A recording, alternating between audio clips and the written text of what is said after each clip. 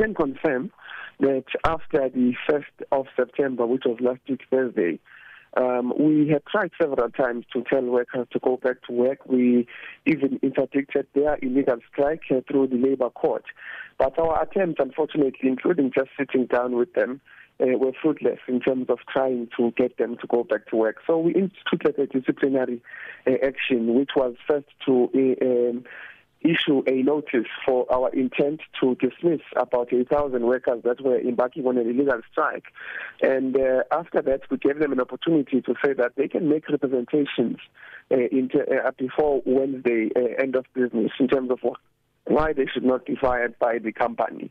And I'm happy to say that there were around 400 that individually made submissions in terms of why really they should not part ways with the company. There were also an additional 500 members that were represented by their unions to say that they are going to comply and they are going to wait for the process and that the company should not fire them. So that is the process that took place. But also at the same time, during this time, the company collated its own information, its own evidence in terms of those that were partaking in the strike, those that were disruptive, those that were hailing insults, and all of that. So at the same time, you'd remember that every company has its own disciplinary, internal disciplinary processes, and you'd find that among some of these employees, some of them would be on a warning, on a last warning, and all sorts of things like that.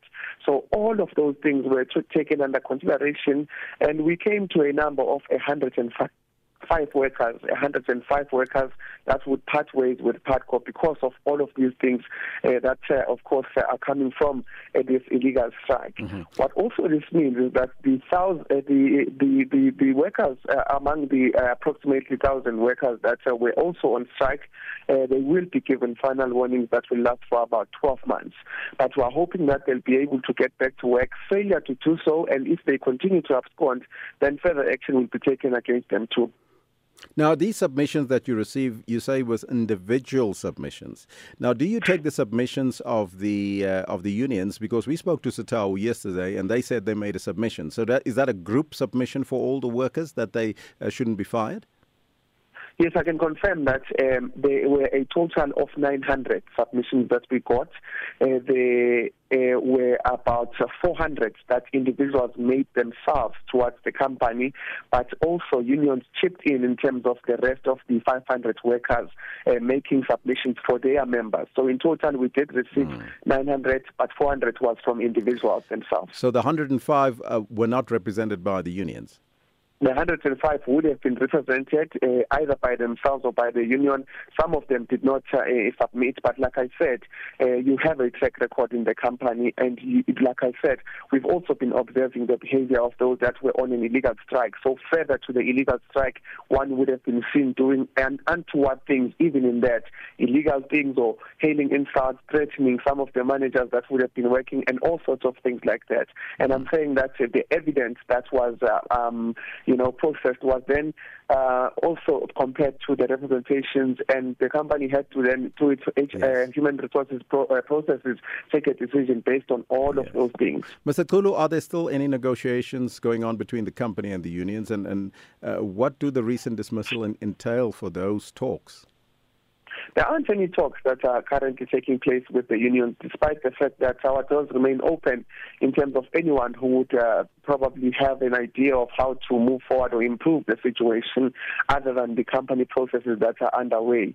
We have been trying to have talks with the unions themselves. They have tried to try and mitigate against this, even coming and sitting down with a delegation from the workers.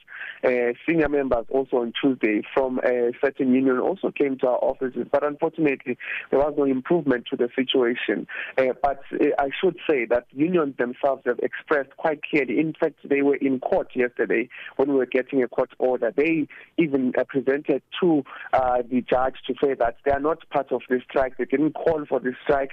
They do not support the strike. And one of the order that came from the court was to say that while they say that in court, they must make it clear even externally. So they must write statements. They must distance themselves formally from this strike while they try and find solutions. But the solutions are we need to sit down and make workers understand that this is an illegal undertaking. We need to make them understand that the matter in which they are fighting for is before a labor court, and we would have to wait for a decision before we move further in terms of whether we pay or not.